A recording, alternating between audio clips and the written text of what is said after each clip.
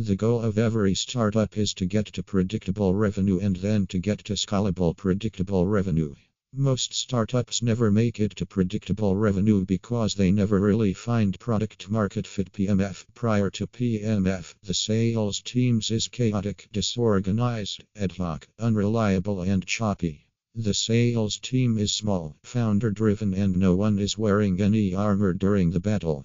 Both founders and reps return daily from battle with cuts, wounds and contusions that shake their startup faith daily. Occasionally, the thrill of closing one or two big deals after a battle royal gives the false illusion of PMF only to be shoved deep down into the trough of disillusionment at once the company crawls out of the doldrums and discovers product market fit. Then the company, specifically the sales organization, need to set their sights on unlocking predictable, scalable revenue to harvest the rewards of PMF. Many sales organizations and founders are not prepared for this next stage of their company. They've been in the trenches for so long that they've forgotten to take inventory of what they have, what they didn't lose in battle along the way. In this same way, their strategies need to take on a longer time horizon beyond the next sale and onward to the stage of the sales organization.